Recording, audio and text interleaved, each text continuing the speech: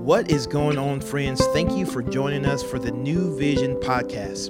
We here at New Vision believe that the gospel transforms lives.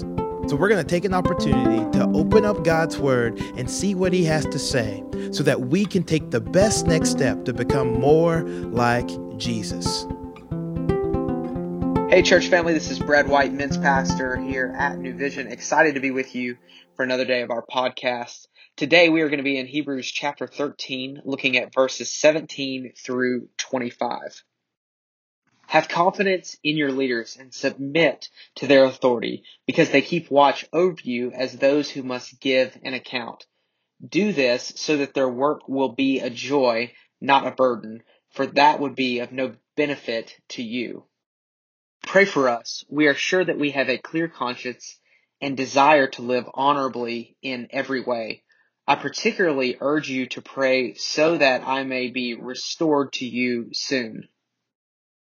Now, may the God of peace, who through the blood of the eternal covenant brought back from the dead our Lord Jesus, that great shepherd of the sheep, equip you with everything good for doing his will, and may he work in us what is pleasing to him through Jesus Christ, to whom be glory forever and ever. Amen. Brothers and sisters, I urge you to bear with my word of exhortation, for in the fact that I have written to you quite briefly, I want you to know that our brother Timothy has been released. If he arrives soon, I will come with him to see you. Greet all of your leaders and the Lord's people. Those from Italy send their greeting. Grace be with you all. Have you ever had a time where your mind was flooded with 1,000 reasons why you are not qualified or not good enough to do whatever it is that you believe that God was calling you to step into? Man, this is true for me quite often. I find myself maybe being given an opportunity to get up and speak in front of a certain group of people, or being asked to write my thoughts on a certain passage, and I feel like, man, I am not qualified to do this. What I believe is that this is one of Satan's greatest tactics. This is really a way for him to keep us on the sidelines of our faith, to keep us out of the spiritual game. He loves to whisper things to us like, hey, you don't know enough. You're not good enough. You're not smart enough. And if only the people that you're planning to minister to, if they knew who you really were. But what I have seen of God throughout the Bible and in my own life is that God doesn't seem to call the qualified.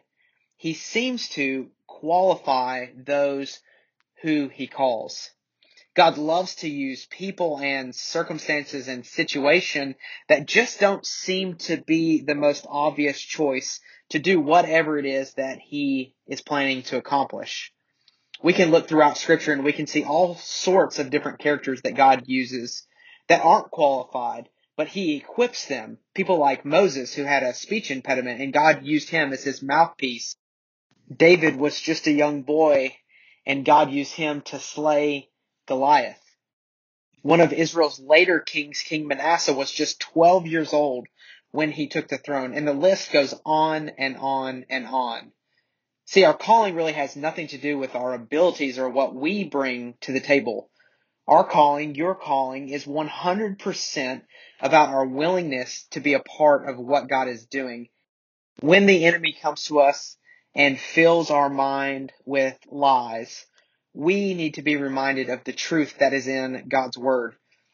In the passage that we just read, specifically in verse 20 and 21, it says this: Now may the God of peace, who through the blood of the eternal covenant brought back from the dead our Lord Jesus, that great shepherd of the sheep, equip you with every good thing for doing his will. And may he work in us what is pleasing to him through Christ Jesus, to whom be glory forever and ever. Amen. Our equipping, your equipping, comes from God. There's really nothing that we need to bring to the table other than a willingness to participate. My challenge for us is that when the devil whispers to you and tells you that you aren't enough, remind him that it is not about you, but it is about the one that called you. When Christ calls, he qualifies. When he qualifies, eternity changes. Let's pray together.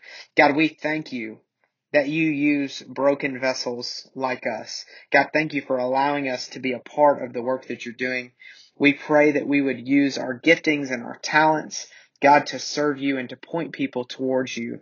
God, today would we be reminded of the truth in Hebrews 13:20-21, that you, God, are the one who equips. We thank you for that. God, may we see you in new ways today. Would you allow us to get into the game for you, God, so that we can see eternity change for your name and for your glory. Amen. Thank you guys for joining us for the New Vision podcast. As always, we hope that you heard a word from the Lord and that you can better walk and reflect Christ in your everyday steps. To find out more information about New Vision, you can go to newvisionlife.com or follow us on Instagram at New Vision Life. Again, we're for you, we love you, and we look forward to seeing you back here on Monday.